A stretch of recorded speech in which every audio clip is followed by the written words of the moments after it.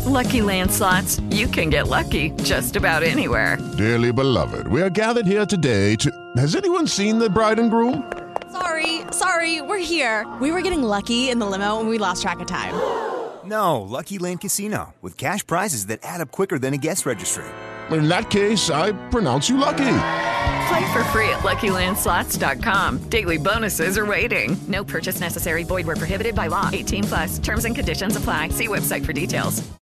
Hello, everybody. This is Marshall Poe. I'm the editor of the New Books Network, and I'd like to tell you that we have a new and improved website. It has 2 new features that we think you'll love. One of them is a vastly improved search engine, so that when you type in keywords, you'll get a bunch of episodes really quick. The other is the ability to create a listener account. And in that listener account, you can save episodes for later listening. So you can create a kind of listening list. We think these features are neat and we think you'll enjoy them. Please visit the site today. Welcome to the New Books Network. Hello, everybody, and welcome back to New Books in German Studies, part of the New Books Network. I'm Craig Servillo, the host of the channel.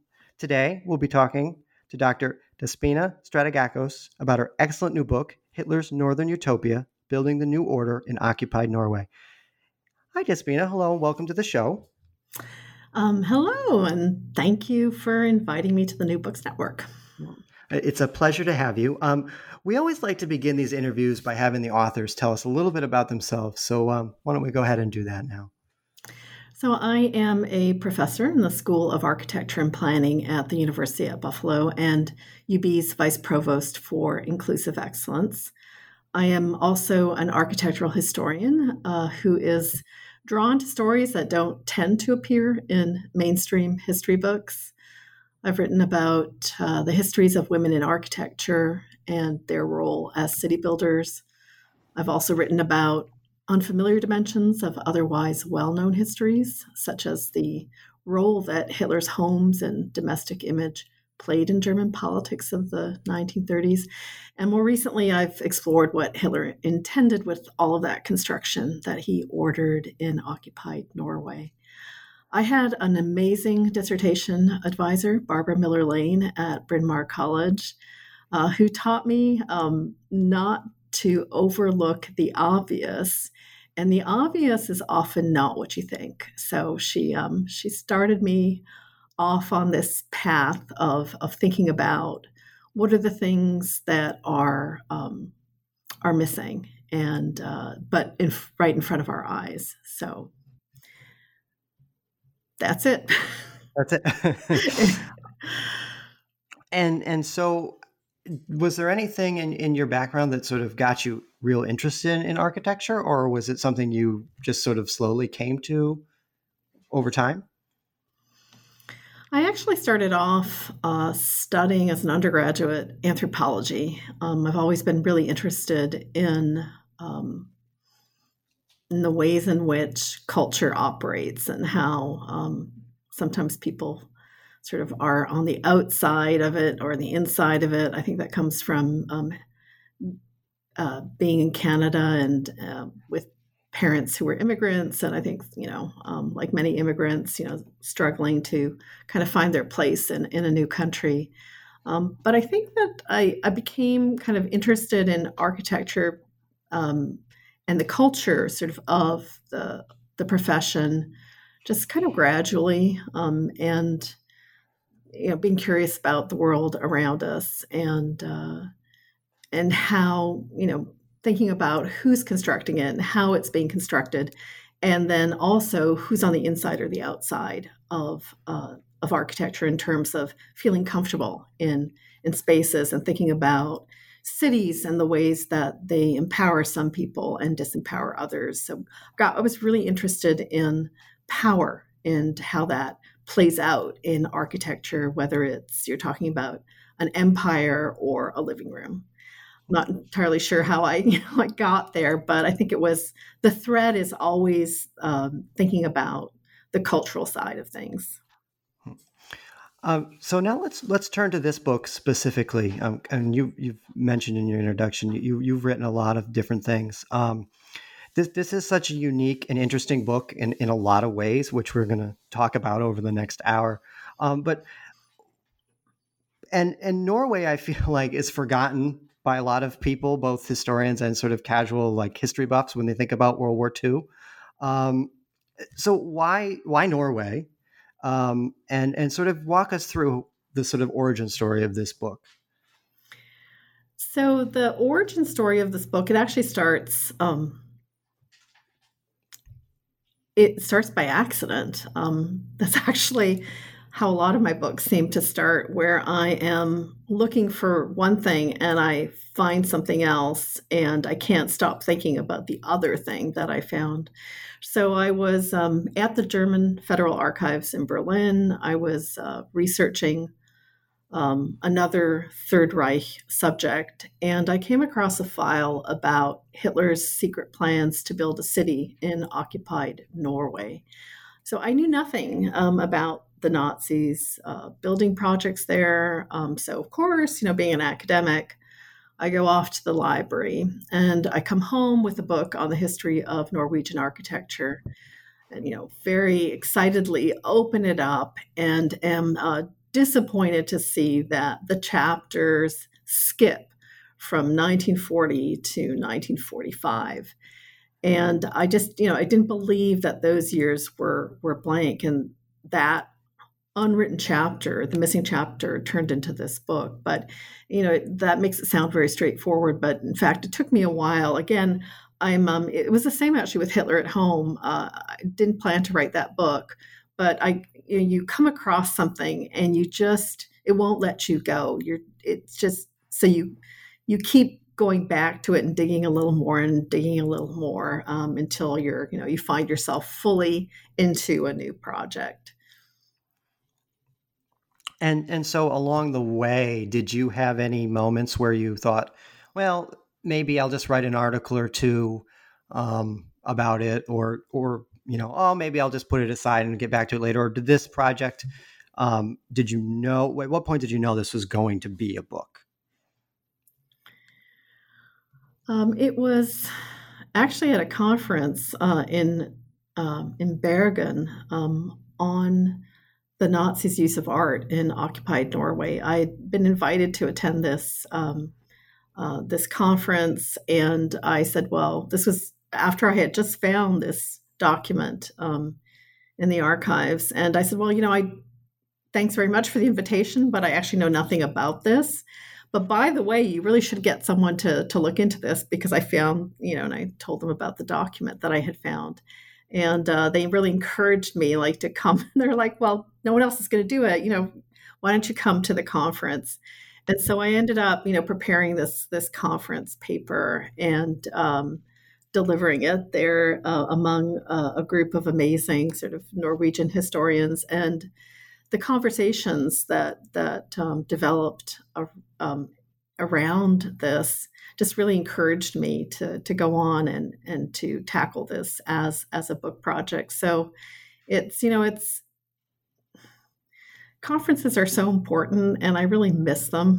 I have to say, in COVID, exactly for that, because they're a place where you can test out your ideas and see whether, in fact, you do want to. So, this is right for an article, or this is right for a book, or for something else. And so, I'll always be grateful to that group for setting me on this path.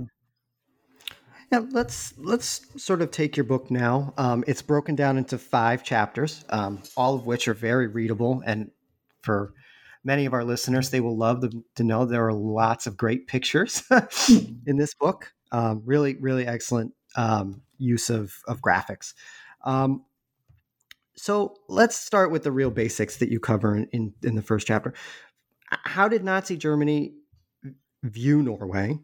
How did they view Norwegians sort of culturally and racially? And sort of why did Hitler have such a fascination with Norway? You tell the very interesting story of Hitler on the boat sort of touring up there in Norway. But then we'll start with that, and then I'll ask a couple of follow-ups. Yeah, one of the interesting things about in the research is that I discovered that Hitler had been to Norway on a cruise in 1934, and that was something that I didn't know about, and then discovered an album of negatives from that trip at the National Archives in College Park, Maryland. So that, that again, one of these things that pulls you in, and you just keep going deeper and deeper. So how did Nazi Germany view Norway? Well, in their notion of a racial hierarchy, Nazis placed Norwegians at its apex. So they were seen as being superior even to Germans in the purity of their so-called Aryan blood.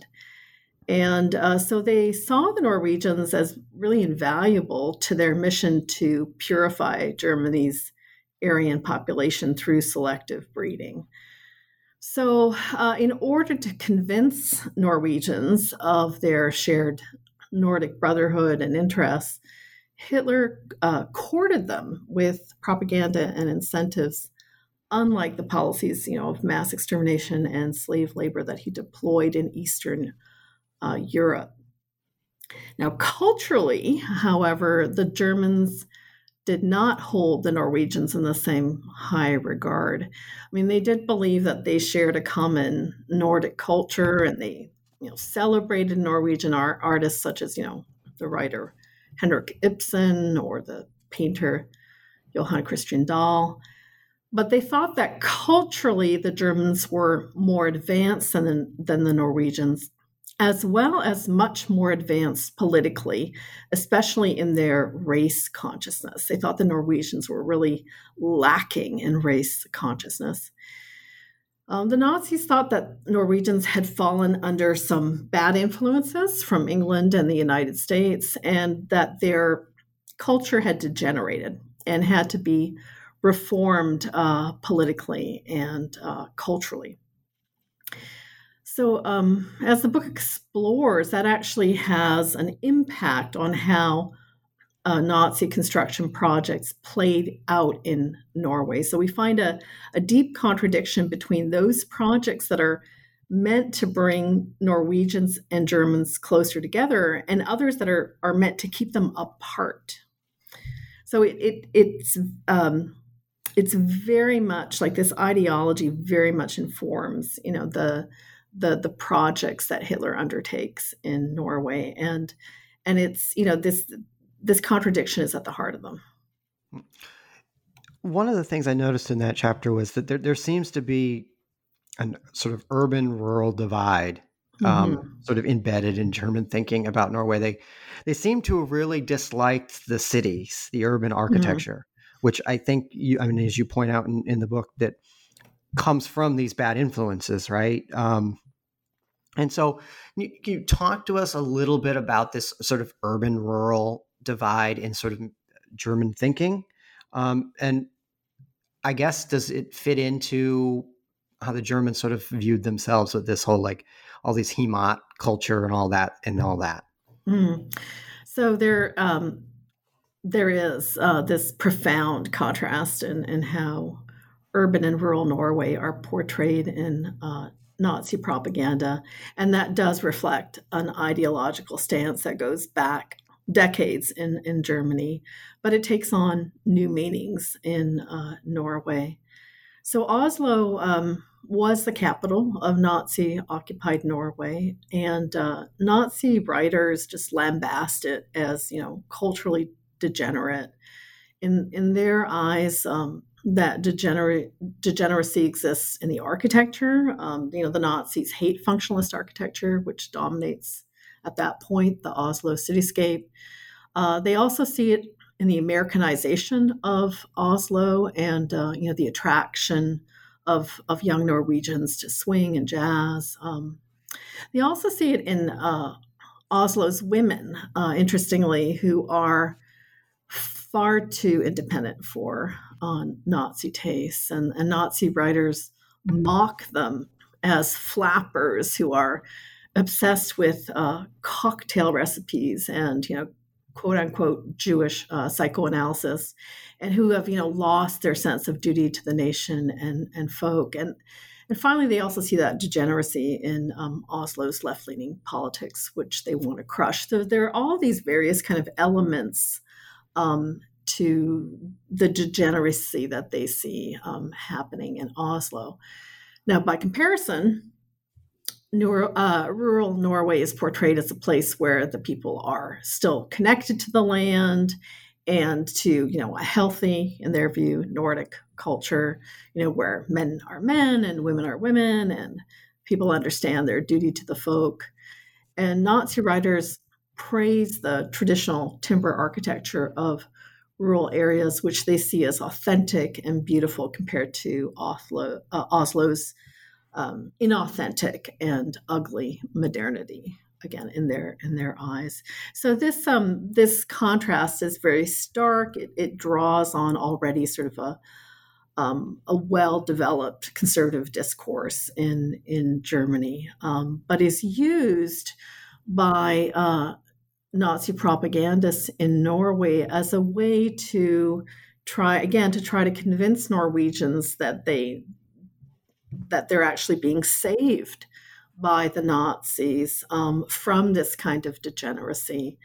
And for German readers reading about this, it also rings a bell in terms of, oh yes, this is familiar. This seems right. So it's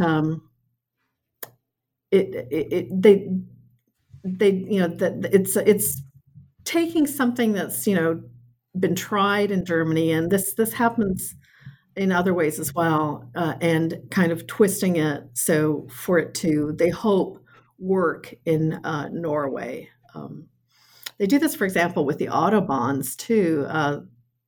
Hitler plans to build orders there to build an Autobahn from Trondheim to Berlin, and in the propaganda around the Autobahn, it's very similar again to the propaganda around the Autobahns in Germany.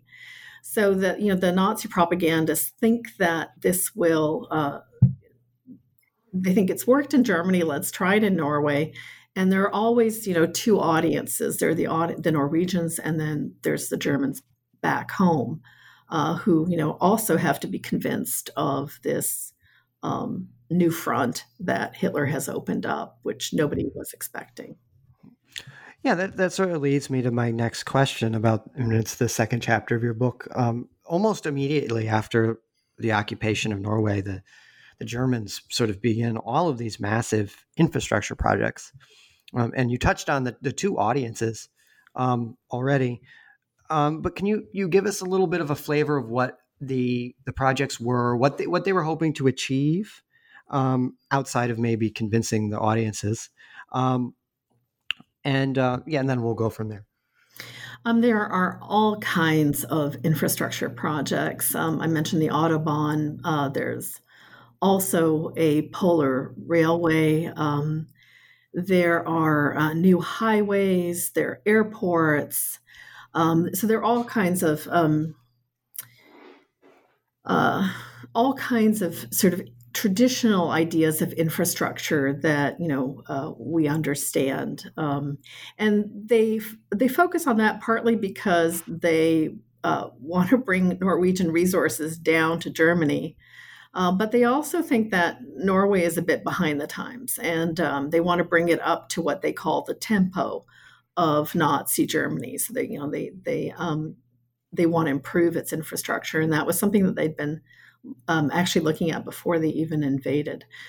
But there's this other aspect of infrastructure that I talk about in that chapter, and that's the Lebensborn institutions, which started in Germany, but which just explode in Norway.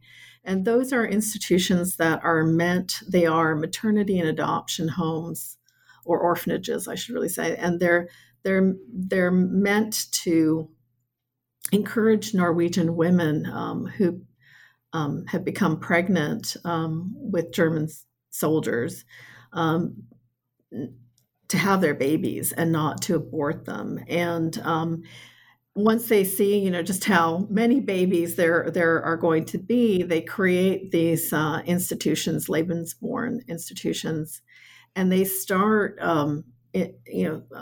bringing these babies down to Germany.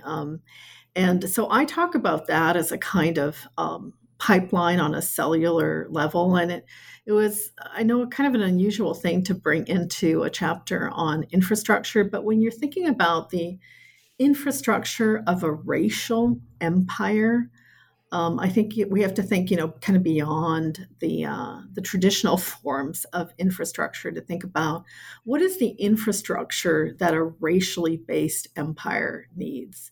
And so that they're included in that chapter as well. And so there are many ways in which the Nazi architects and engineers are thinking about infrastructure. So what really struck me when I first started to look into this is that I found a map that was created by Allied intelligence of all the different construction sites. I think it's in 1942, the date of the map. And the country, you look at this map, and the country is a massive construction site from top to bottom. And so the scale of the infrastructure projects is really just, unexpected. So what is Hitler, in a nutshell, trying to do with these architectural and infrastructure projects? Well, I mean, on the one hand, he's trying to, literally and figuratively build bridges to Norway's citizens to bring them into the fold of his greater German Reich. But at the same time, as I mentioned, the German occupiers are building an empire.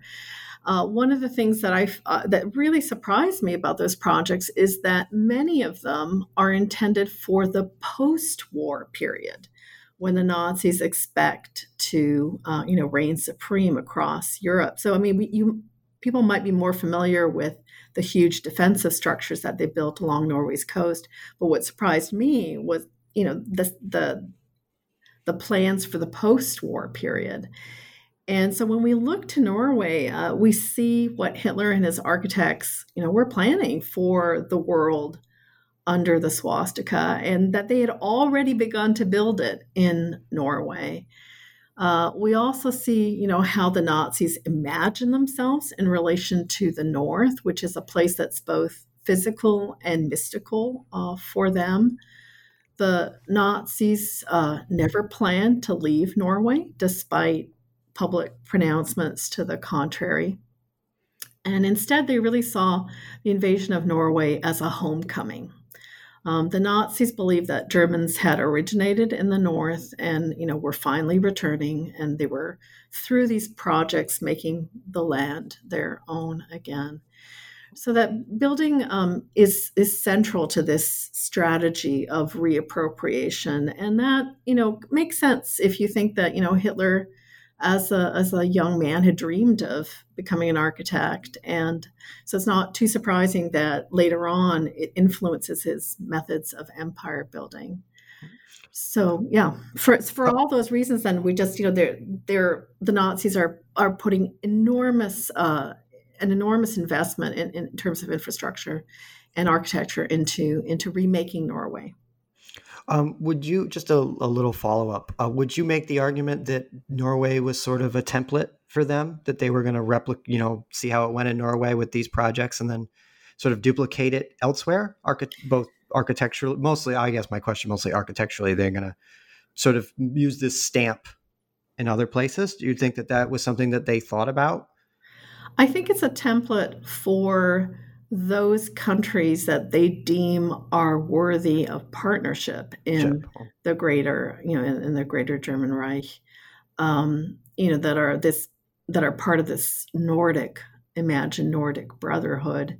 It's clearly not the case for Eastern Europe, which is just, the approach there is just to wipe out peoples and cities, just tabula rasa. And in Norway, because they actually want to befriend the Norwegians, if you can believe this, they take a different approach. So I do think it's a template, but for a specific, subset. Specific set of circumstances have to be met. Okay. I just wanted to make sure that's clear, because I know that I'm sure some of our listeners have probably read Catherine Epstein's book about Arthur Geisler, and it talks a lot about the sort of reconstruction of the Warthegau. And they're very different projects. Yeah. And very I think different, but they're kind of they're the flip sides of each other because of each other. Yeah. So as the Nazis are thinking, for example, of erasure and eliminating in their mind threats to the gene pool, they're also thinking about where they can appropriate things that will help them. So it's flip sides of their horrific project. I don't know about you, but I'm very busy and I don't have a lot of time to cook. That's why I subscribe to Factor. Eating better is easy with Factor's delicious, ready-to-eat meals. Every fresh, never frozen meal is chef-crafted, dietitian approved, and ready to go in just 2 minutes. You'll have over 35 different options to choose from every week, including Calorie Smart, Protein Plus, and Keto. These are 2-minute meals. Factor meals are ready to eat and heat, so there's no prepping, cooking, or cleanup needed. They're flexible for your schedule. Get as much or as little as you need by choosing your meals every week. Factor is the perfect solution if you're looking for fast, premium options with no cooking required. Sign up and save. We've done the math, and this is important. Factor is less expensive than takeout, and every meal is dietitian approved to be nutritious and delicious. Head to factormeals.com/NBN50 and use code NBN50 to get 50% off. That's code NBN50 at factormeals.com/NBN50 to get 50% off. So let's sort of switch gears a little bit and move on to your next chapter. Along with a lot of these infrastructure projects, Hitler had ordered the creation or building of recreational and cultural centers for German soldiers stationed in Norway. For statistical purposes, do you have a rough number of how many German soldiers were stationed in Norway throughout the war? It varies, but the numbers are huge. So the highest number is over 400,000. It dips down after the invasion of the Soviet Union, but it's a very, very high number. High number, yeah. That's Norway's population is not that big. It's about 3 million then. So this is a huge number. And in some places where the German troops are concentrated, particularly the north, military strategic places, sometimes they're in villages where they just swamp the inhabitants, where you have like a village of 200 people and you have 2,000 German troops who show up. Wow. Yeah. So what was the idea behind these cultural centers? Were these sort of specifically for German soldiers, or was it just another sort of, I guess, instrument to help, bring Norway and Germans together? Great question. So Hitler commissions 100 of these centers. They're called Soldatenheime. And a quarter of them were actually built. So these are, as you mentioned, cultural and recreational centers for troops to spend their off-duty hours. And they're generously designed and furnished. They have theaters, that show German films, restaurant pubs that serve German food and beer, and walls decorated with German art, libraries with German books, and so on and so on. So they're really these self-contained German worlds, and they are specifically for Germans. And specifically for the soldiers, and to try to reinforce their national identity in a foreign land. Norwegians are actually forbidden to enter them. So they're not a place where the Germans and Norwegians are going to come together. So these 100 planned Soldatenheime were, to be located throughout Norway, but they were particularly needed, Hitler thought, in the north of the country. And, this is a region that is in winter cold and dark, and that affected soldier morale. And they're often, as I mentioned, sometimes they were stationed in places that were tiny villages, and there's not a lot to do. So Hitler worried that German soldiers, isolated in these northern reaches, might lose themselves, might lose their sense of self. So the Soldatenheime were meant to be kind of pieces of the homeland. That's how they're talked about, islands of the homeland that are tethering the soldiers and keeping them German. And again, I found this so interesting because it starts to give us insight into how are you going to manage the greater German Reich? How are you going to, as it expands, the territory expands, how are you going to tether it and keep it focused on the homeland and on Berlin? So we start to see the ways in which German identity is being reinforced and protected. I don't want to go too far afield from your book. I will readily admit it, this is something I knew nothing about. These recreational centers. Do you know if these were built in other occupied countries? They were, and they actually go back as a model. They go back to World War I, and they were especially important from the Germans' perspective on the Eastern Front in World War I for very similar reasons, keeping, German boys German. But what is unusual in Norway is that because the Norwegian population is so small and many of the, as I mentioned, the towns that the soldiers are in are so small, they're in these other countries like France, there would be theaters or bars or restaurants that you could take over and turn into Soldatenheim, and that's what happens. But in Norway, you just don't have the building stock to do that. You don't have, buildings that you can, that can hold 1,200 or 1,300 soldiers, which some of these can.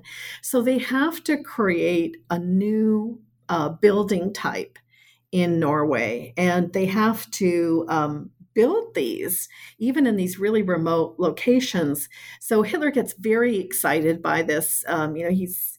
He always gets very excited about architectural projects, and so they develop building types that you can. They're prefabricated, and they are shipped. Depending different sizes of Soldatenheim are shipped to these locations, and all the contents are shipped with them too. So it's an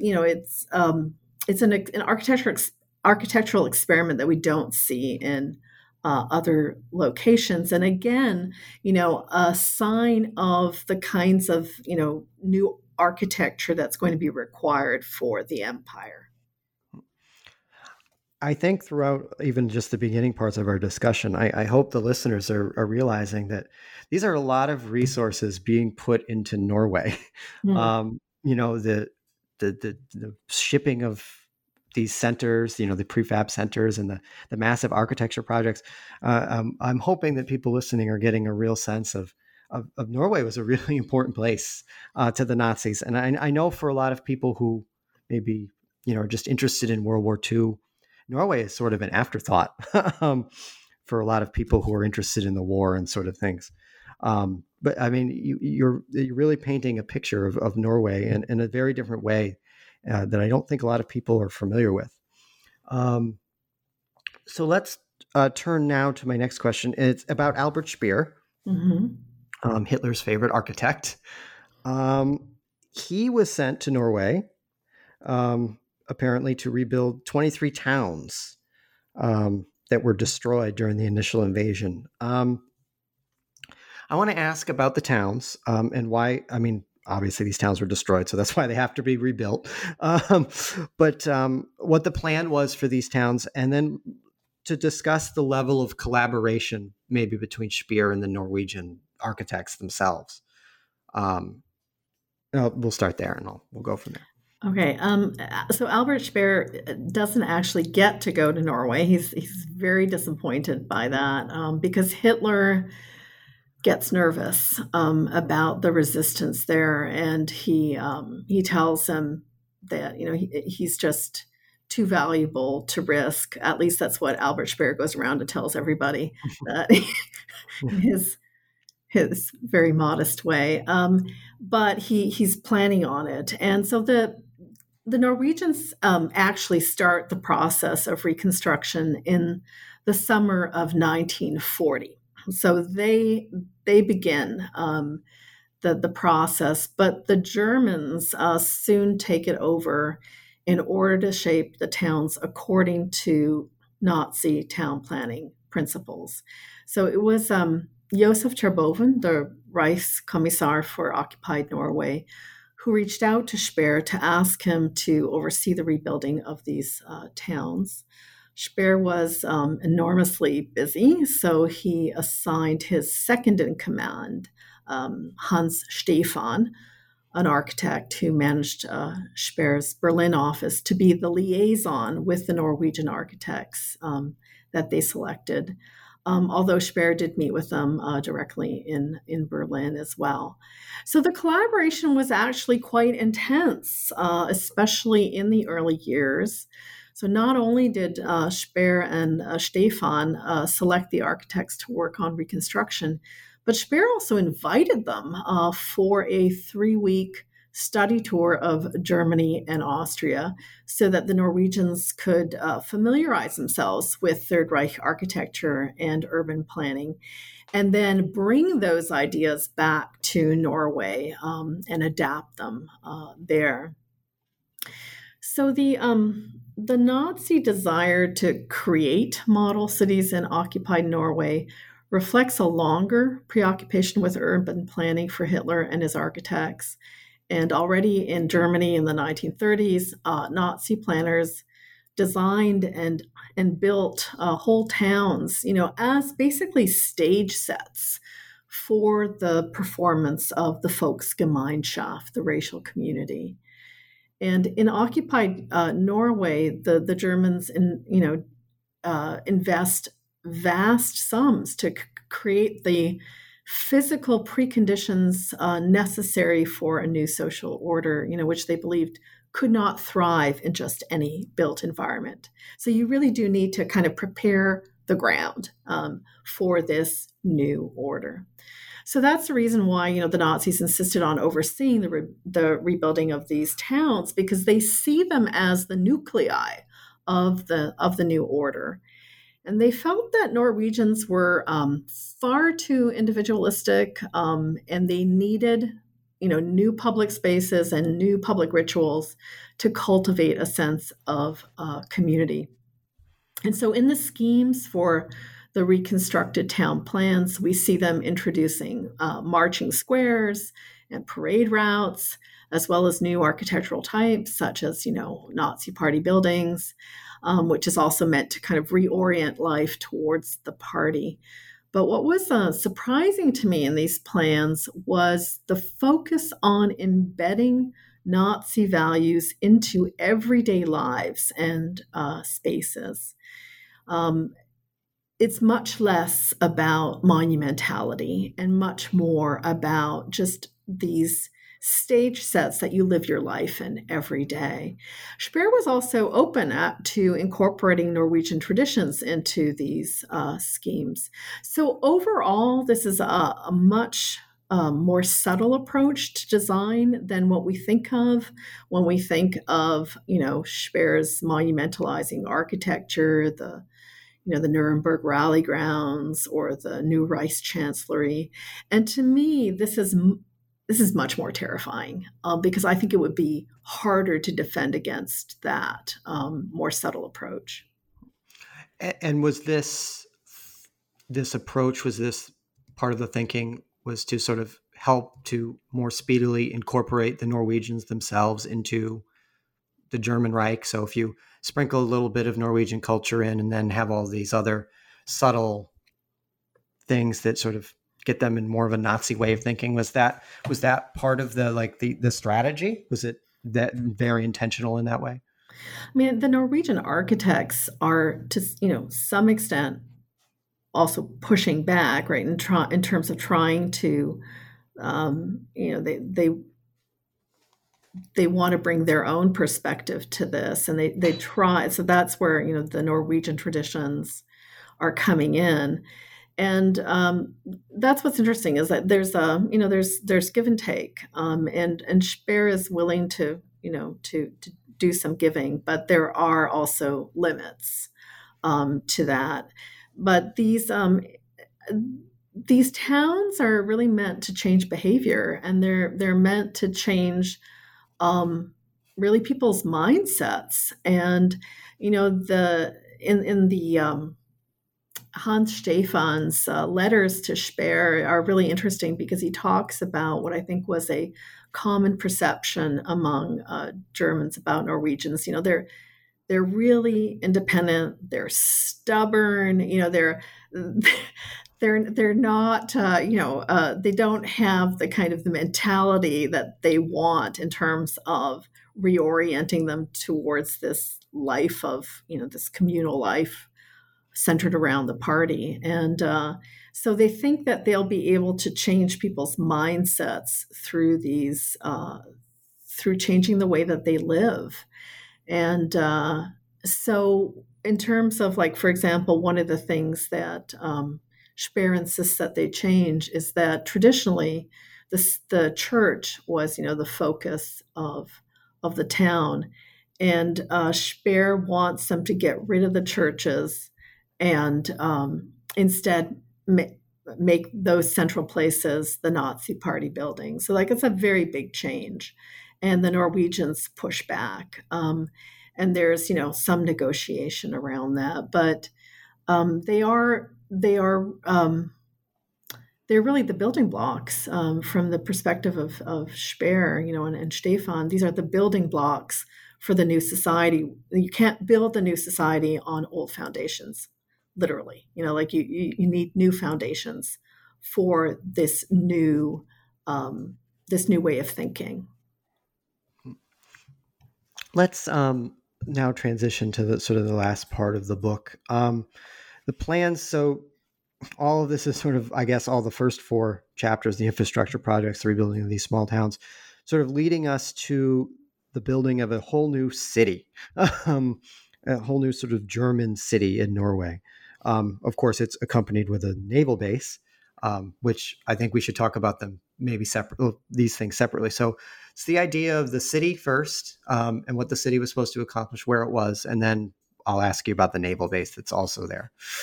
Well, if it's okay, I'll actually start with the naval base because it's the reason why the idea of the city arises. So already in October 1939, so a month after the invasion of Poland, the Germans grow concerned that their naval bases are within England's blockade lines, and they don't want to repeat what happened in World War I when the Allied blockade cut off the maritime supply of goods to Germany with really devastating consequences. So Admiral Erich Raeder starts lobbying Hitler to establish a naval base with free access to the Atlantic. And they consider locations in Norway as well as actually in the Soviet Union. After the invasion of Norway, the plans for a major new German naval base developed very quickly. Now, alongside that, Hitler comes up with the idea for a brand new German city to be built nearby. And this city would service the base, but also act as a cultural beacon in the north. So Speer desperately wants to design the city. It would be the first one that he would have created from scratch.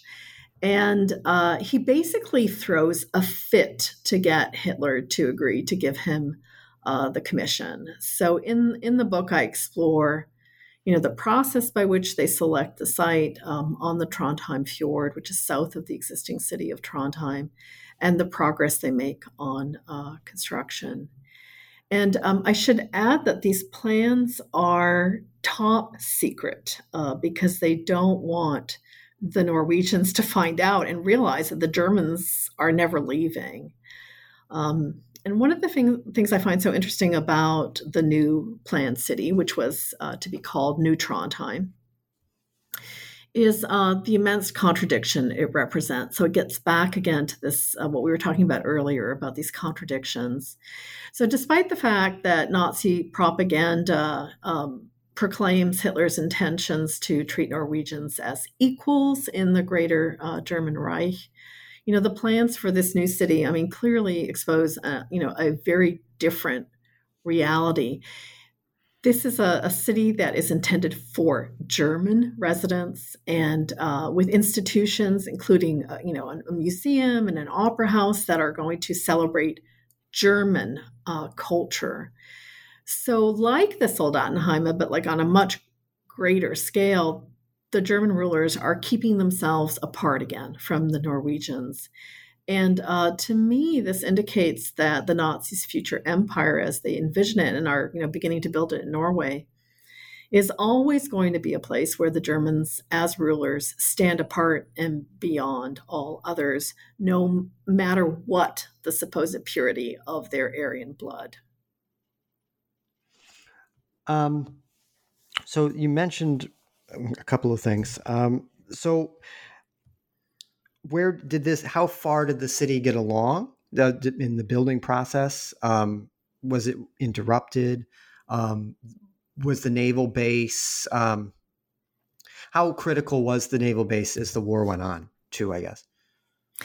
Like the Polar Railway that I mentioned, this is one of Hitler's favorite projects, and he won't let it go. So he really pushes the architects and the planners to keep going and going, beyond the point that really they should have stopped.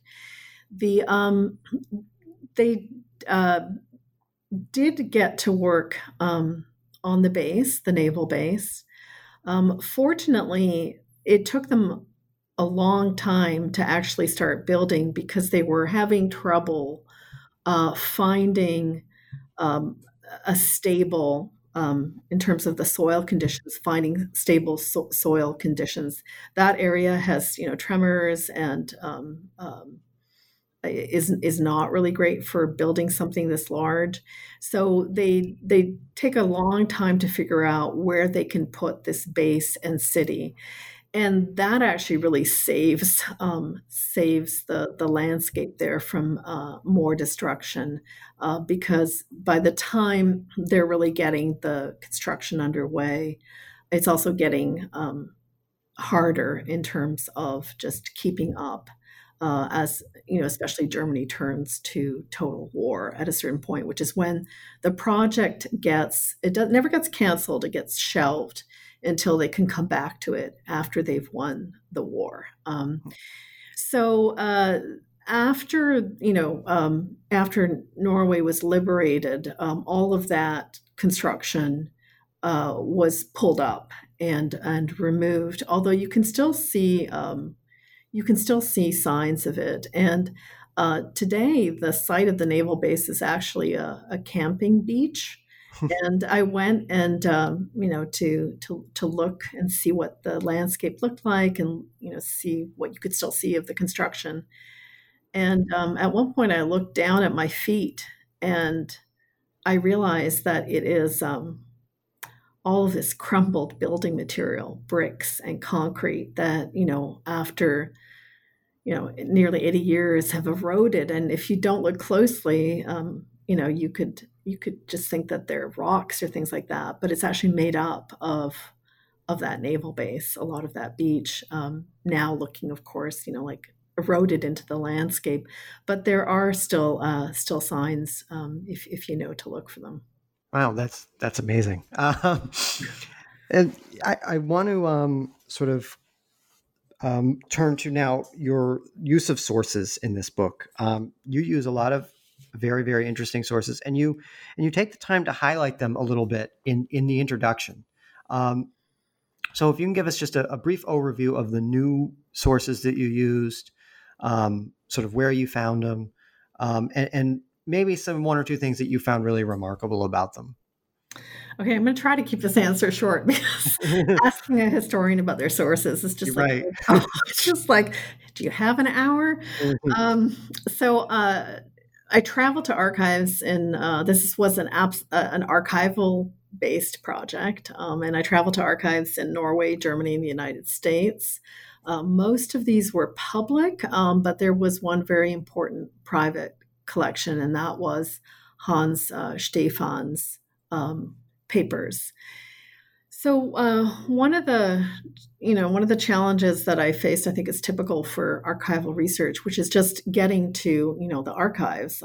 The materials I used weren't digitized. So accessing them meant physically getting to the archives and then spending, long days going through heaps of folders. And now I look back on that, very romantically because, that is something that's become so much harder with COVID.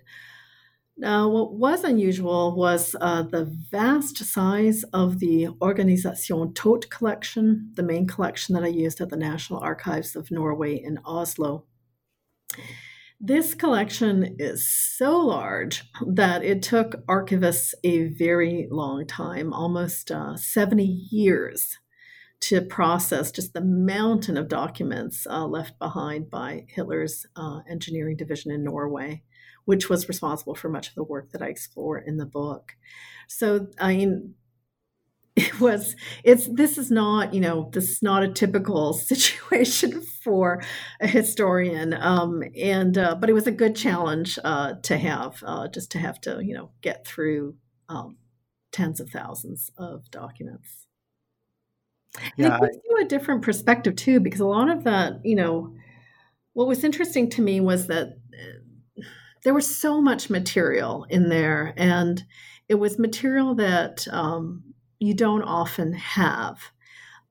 So, for example, with the Soldatenheime, there were a lot of problems constructing them because they are in these really remote places, and everything had to be shipped in crates. And I remember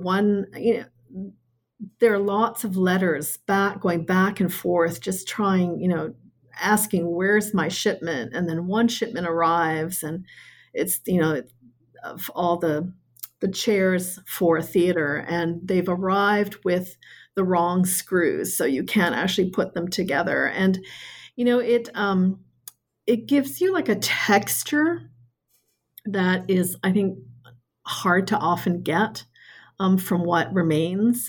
So one of the challenges was just, figuring out how to weave that texture into the narrative without sort of maybe getting overwhelmed by it. So there were things, it's always hard to leave things out, but, you have to do that. Yeah, that is one of the constant challenges of any projects like this. All the things that you want to put in, but they have to be left out, or the books would be, 1,000 pages. Yeah, exactly. So as a way to sort of conclude discussion of your book, I always like to ask, what are one or two things you would like people listening to you today and people who hopefully will pick up your book and read it to really take away from it, and not just take away from it, but to keep with them? So there are a number of popular television shows right now that imagine what the world might have looked like if the Germans had won the war, such as Amazon's The Man in the High Castle. So if we look to occupied Norway, we see that the Nazis had already actually begun to build that world in the 1940s, and it was closer than we think to not having been an alternate reality at all. So that's one thing. The second thing is, I think we have to rethink our preconceptions of what a National Socialist built landscape looks like. And by the time the Germans arrived in Norway, Nazi ideas on architecture and power were shifting, and they were focusing more on everyday spaces. The occupiers' infrastructure projects also played a big role in Norway, and these kinds of projects tend to be less conspicuous as physical relics of the past, so we have to really pay attention to them in a different way. So in a nutshell, I think we have to get beyond the idea that monumentality alone defines the National Socialist built landscape. So now that this book is done, it's out. People can pick it up and read it. What are you working on now? Are you still in Norway, or are you moving to other places?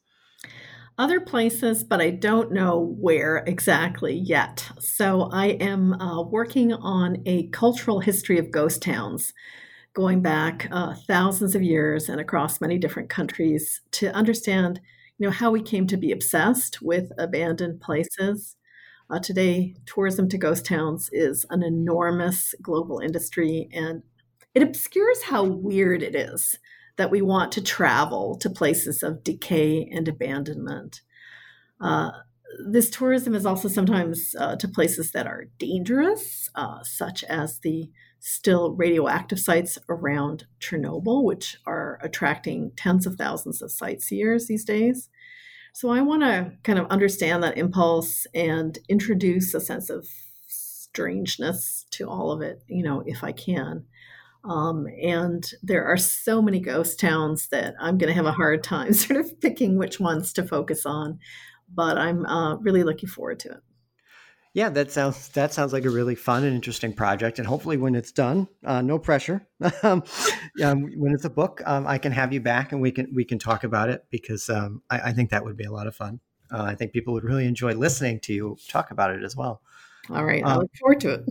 Yep. I want to thank Despina for being on the show again. I really appreciate it. I really like this book. I really would encourage our listeners to go get it. Get a ebook copy for right now, maybe, or order it from Amazon. The title of the book is Hitler's Northern Utopia: Building the New Order in Occupied Norway. I also want to thank everybody for listening today, and we will see you all next time.